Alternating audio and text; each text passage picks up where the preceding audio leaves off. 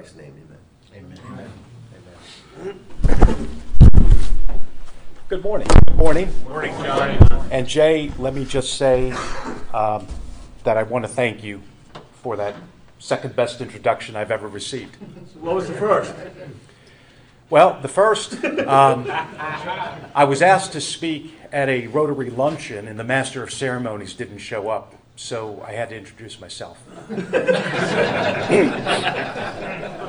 Seriously, this morning I am very, very excited to share with you a new project which I'm involved in here at Grace Point. It's called Evangelicals and Guys Lead Everyone to Salvation, otherwise known as EAGLES. Eagles! All right. Isn't that special? See, Philly special. I really do deeply appreciate the opportunity to be with you today. Jay mentioned briefly, he approached me at our life group and asked if I would consider speaking this morning. And when I agreed, I couldn't help but be reminded of the man who had entered his mule in the Kentucky Derby.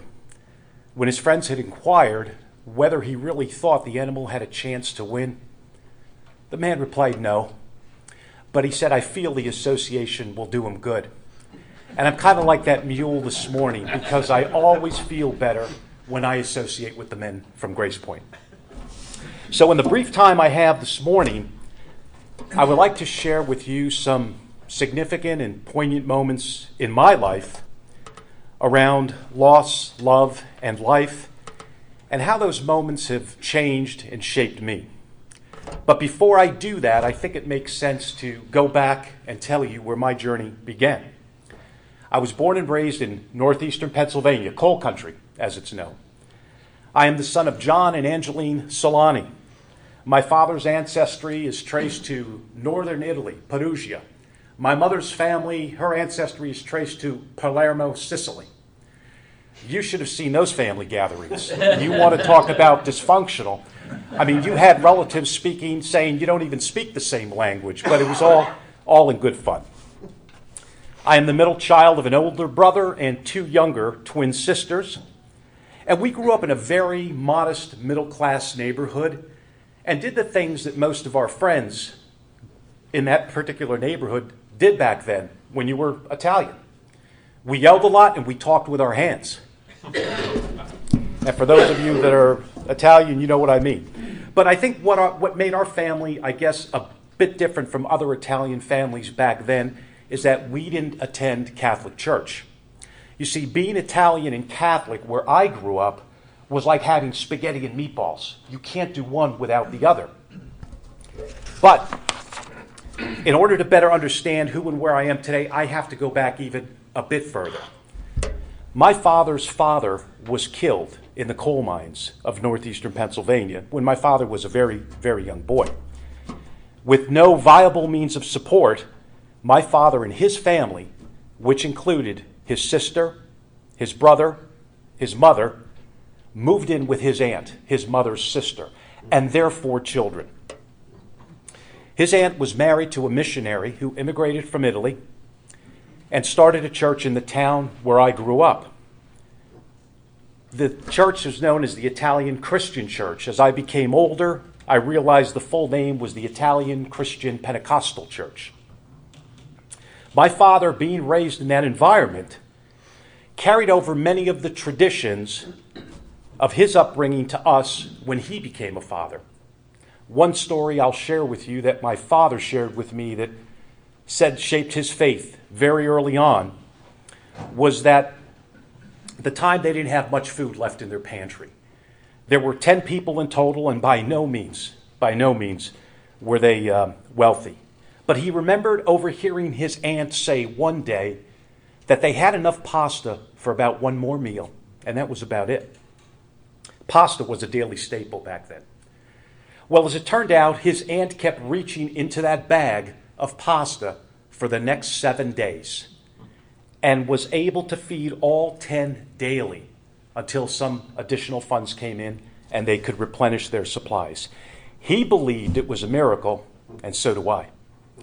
He shared a verse with me related to that. Matthew 6:31 states, "Therefore, do not be anxious, saying, 'What shall we eat? What shall we drink? Or what shall we wear?'" As stated previously, my father, being raised in that environment, carried over the traditions of his upbringing to us, which included attending services on Monday night, Tuesday morning, Wednesday evening for the filling of the Holy Spirit, Friday night, Saturday morning, and of course, 2 services on Sunday. The first being in all Italian, fire and brimstone kind of stuff. See, we lived in a small apartment in those days above my grandmother's house, which was directly across the street from the church. There was no excuse, none whatsoever, for not attending any Sunday service. And then after Sunday service, we did what all Italian families do. We ate. Oh, we ate. It was a marathon of food. But as you can expect, I learned 2 very important lessons from my formative years regarding my early church experiences. First, I became bilingual. No, not in English and Italian, English and vulgar. Secondly, it moved me away in God from many respects.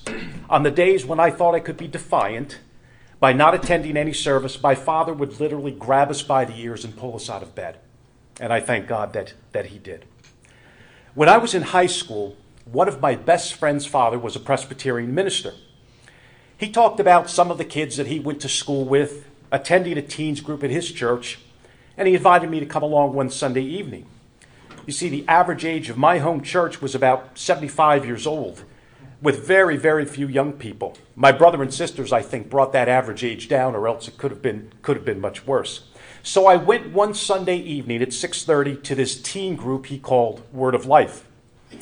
I enjoyed it because we discussed issues that I thought were relevant to me, and because I never really experienced that kind of interaction with kids my age in a church setting. And when it was over, my buddy said to me, "Hey, you're staying for our evening service, aren't you? It starts at 8 o'clock. I said, "No."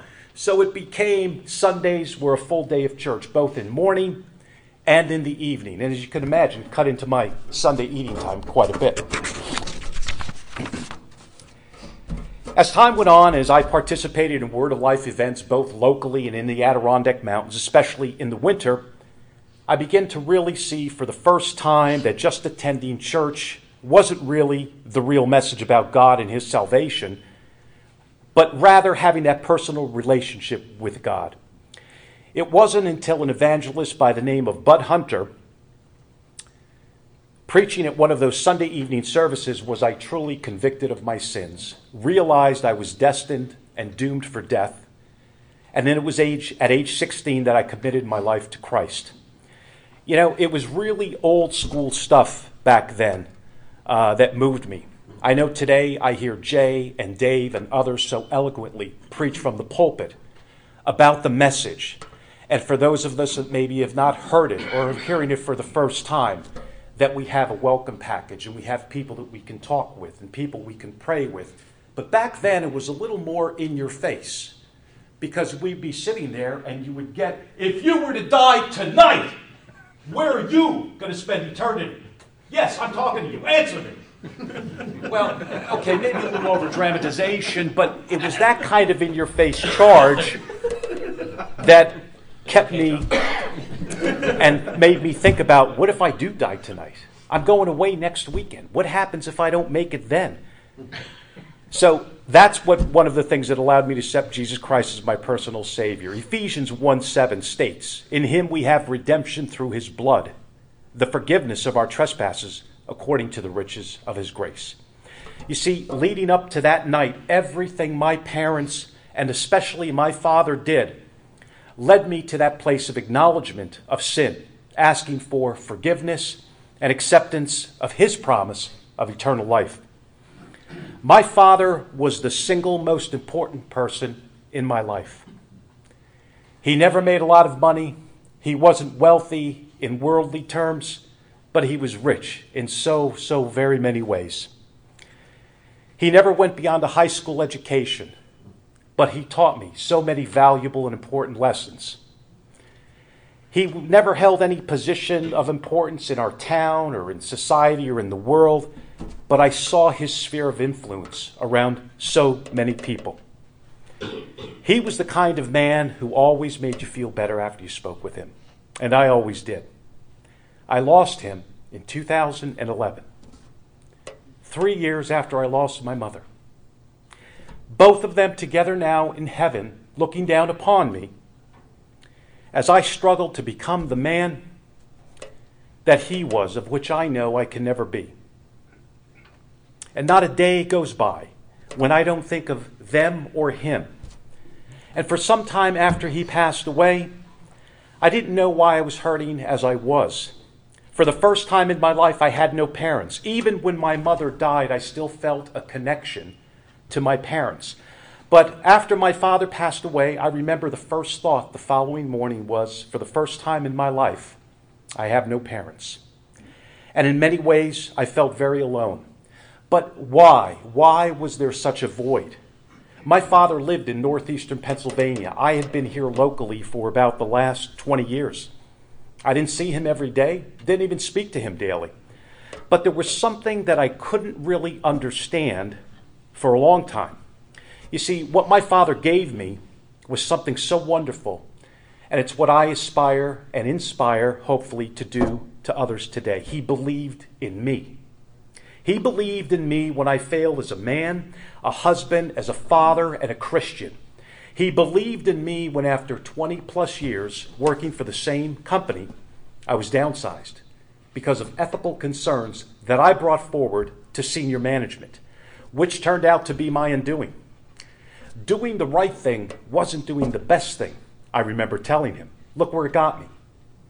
He would say, you'll be fine. Don't worry. Just keep doing what you're doing, and you'll be fine. We as men attach so much of our self-worth and who we are as individuals as to what we do for a living. It's natural, I think, because our DNA says that we are to be the providers. I also think it's no coincidence that DNA has 3 letters, and so does EGO. I was worried, I was angry, I was frustrated, I was depressed, because since I started working at the tender of young age of 10 as a paper boy, I found myself without a source of income for the first time in my life. And yet nothing else stopped coming in. Mortgage bills, taxes, gas, food, etc., etc. It was a scary time. But I also then remembered another 3-letter word that wasn't close to my mind at the time, G-O-D. And the verse my father referenced when he was a young boy and their combined family had struggles. Matthew 6:31. Therefore, do not be anxious, saying, what shall we eat? What shall we drink? Or what shall we wear? I found new strength, hope, and a determination in that verse. For anyone who has gone through a downsizing or lost a career, I think everything I've mentioned are all natural reactions. I didn't know it then, but it wasn't until you come through that dark place and you can look back with some perspective that a change is what God really had planned for me. I took the train into the city every day and complained about it every day. I left my home when it was dark. I got home when it was dark.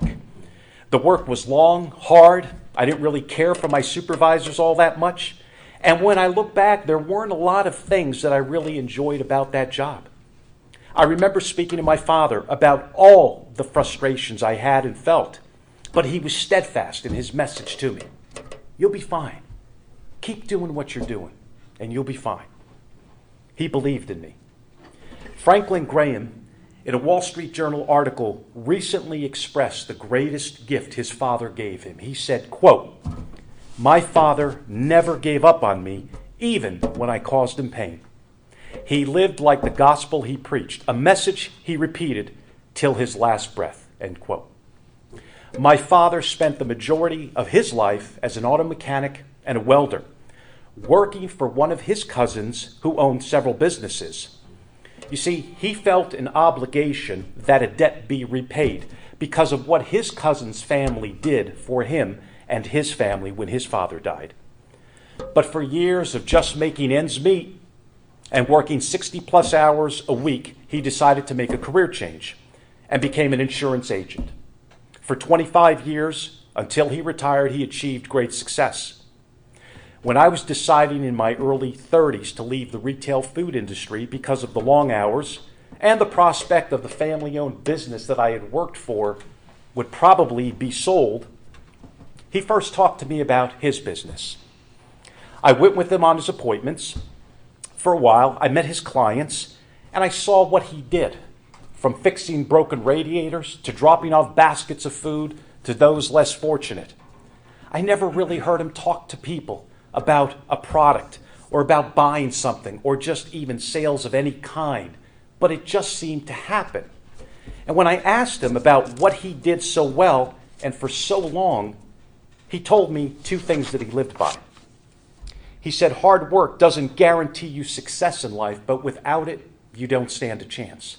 He also told me that in sales, if you take care of your clients' needs, your needs will be taken care of too. And I've tried to live by that philosophy in my working career, and so far it has worked. As time went on, I met a beautiful, faithful, and godly woman who chose me to walk through life with, and who makes me a better man every single day I am with her. And I thank God so much for her. I am truly blessed. We had children and struggled and continue to struggle with all the same things that all of you struggle with. Marriage, work, finances, sickness, children, and death. Throughout all of these struggles, I keep hearing my father's words. Don't worry, you'll be fine. Just keep doing what you're doing. You'll be fine. Well, in November 1993, with the birth of my youngest daughter, those words were put to the ultimate test. Hours after her birth, she was diagnosed with a significant and rare heart defect known as truncus arteriosus. She was life-flighted from northeastern Pennsylvania, where we lived at the time, to a hospital in Danville, Pennsylvania, where the official diagnosis was made. Leaving that hospital, pushing my wife in that wheelchair down the hall from the last room on the left, and hearing babies crying, or knowing that mothers held theirs close in their arms, and we were leaving without ours, was just gut-wrenching. And for any of you that have had a child or have a child with a significant health issue, you know exactly what I mean. I was angry, I was upset, I was mostly scared of not knowing what the future would bring. But once we made contact with the doctors in Danville, I began to develop a plan.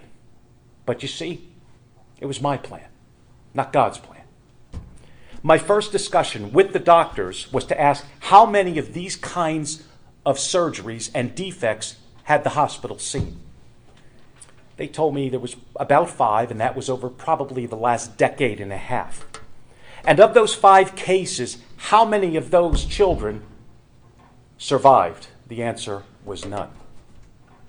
I then began to call children's hospitals in Boston, Pittsburgh, and Philadelphia, asking the same questions. And after careful consideration, it appeared that CHOPS in Philadelphia provided the best opportunity for her survival. In part due to just the sheer population from which they pulled, they had seen more cases of truncus arteriosus and in fact did have better results. So I was convinced that we needed to move her from Danville to CHOPS as soon as possible. My plan, not God's plan.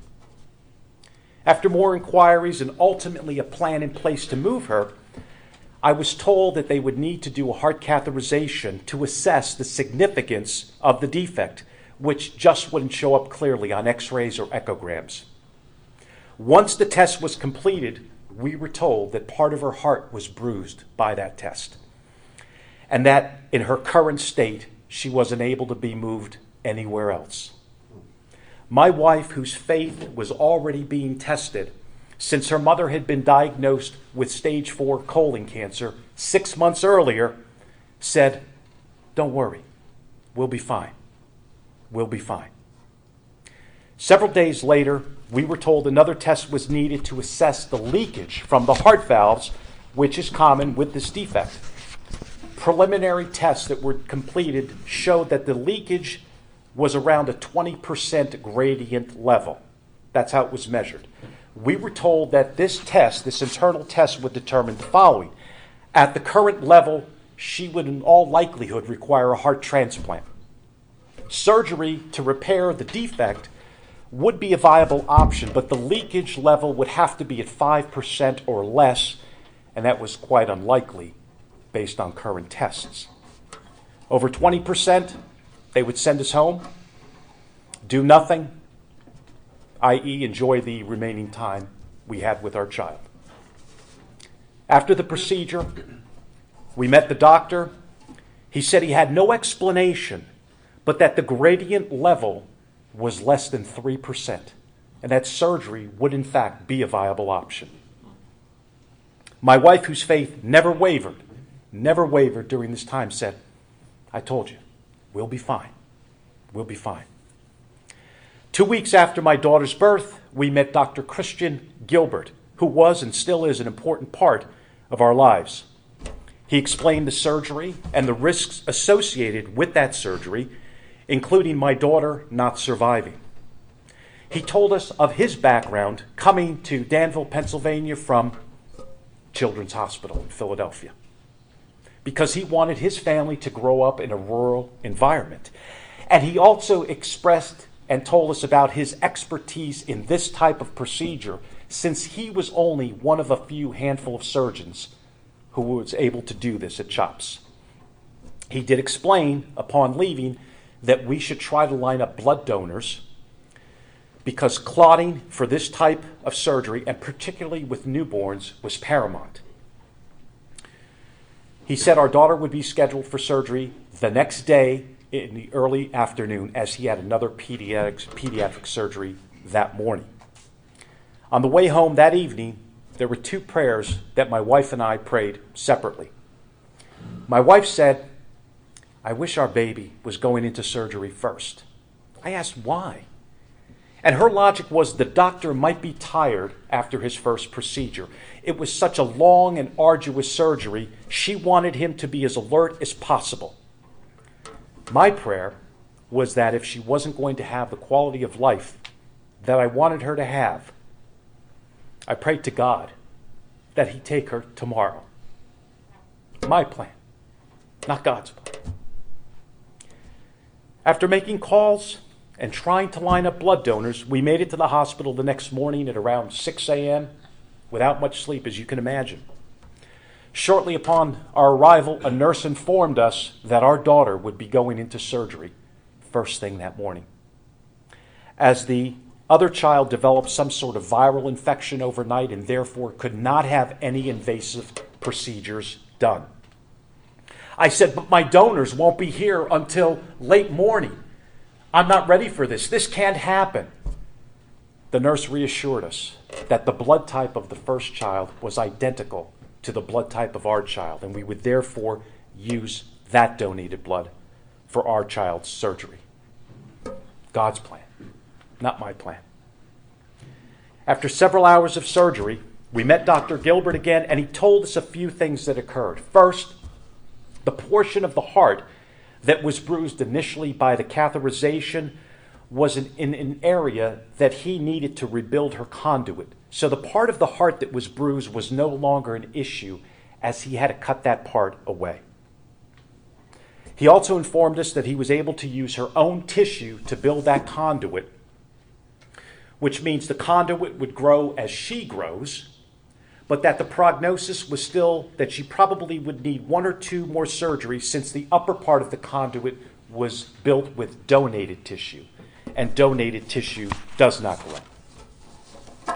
Nadine, named after my mother-in-law, who passed away a year after her birth, is now 24 years old and hasn't needed 1 additional surgery, nor is she currently on any medication of any kind or any restrictions of any kind. God's plan, not my plan. Dr. Gilbert and I volunteered for several years at a camp for kids who were cardiac patients, and over time I got to know what a man of God he was and how strong his faith is. While Dr. Gilbert worked on fixing physical broken hearts, he also worked on repairing hearts that were broken spiritually. The Bible references the heart numerous times as being the center of our being, our spirituality.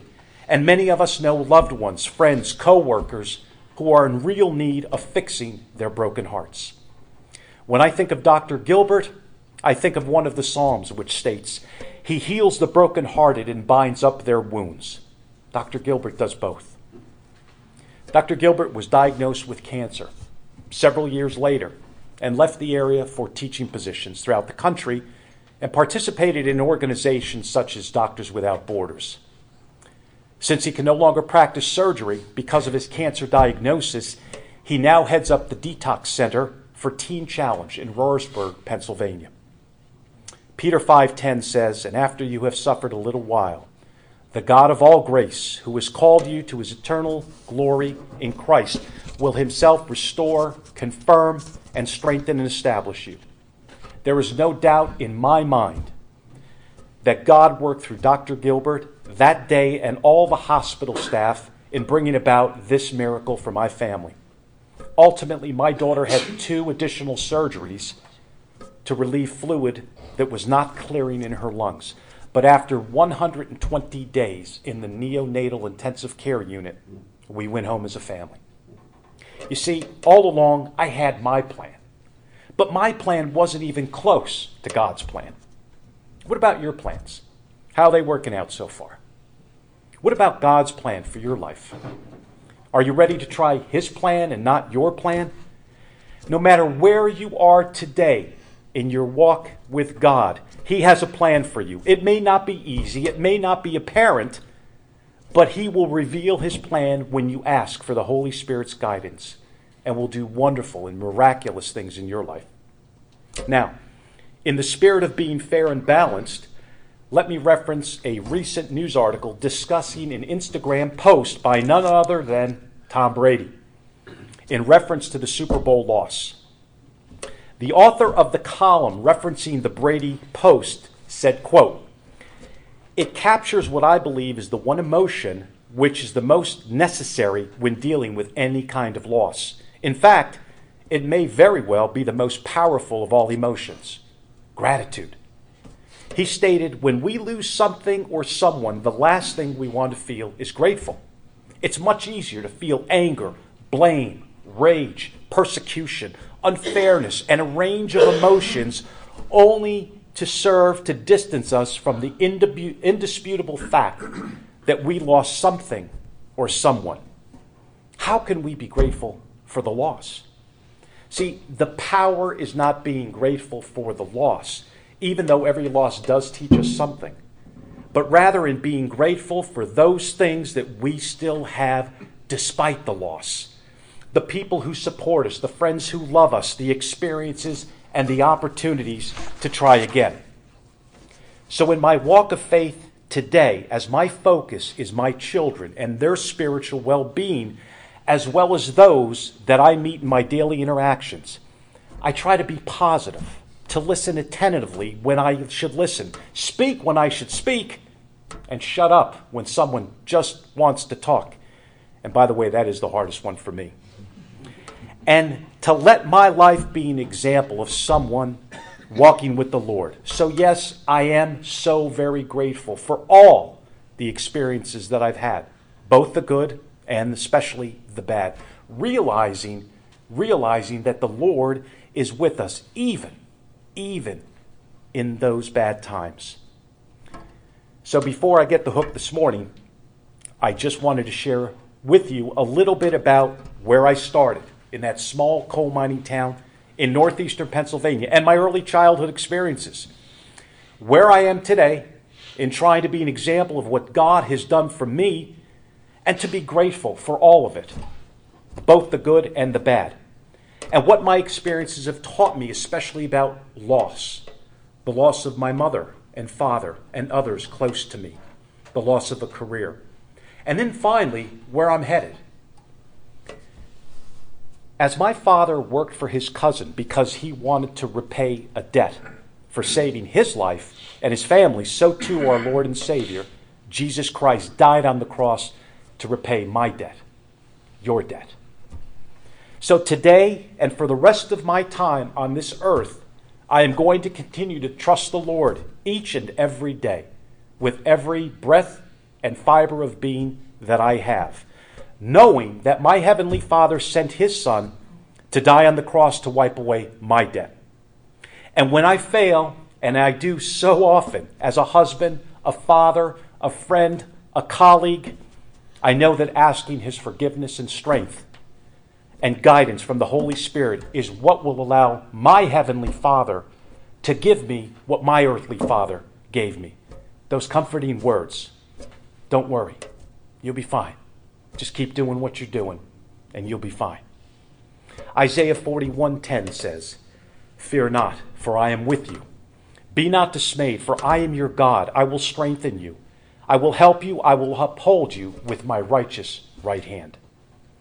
May God bless and strengthen you every day of your life, knowing that keeping Him at the center of your life, you'll be fine. We'll be fine. Thank you for your attention and your time this morning. Thank you, Joe.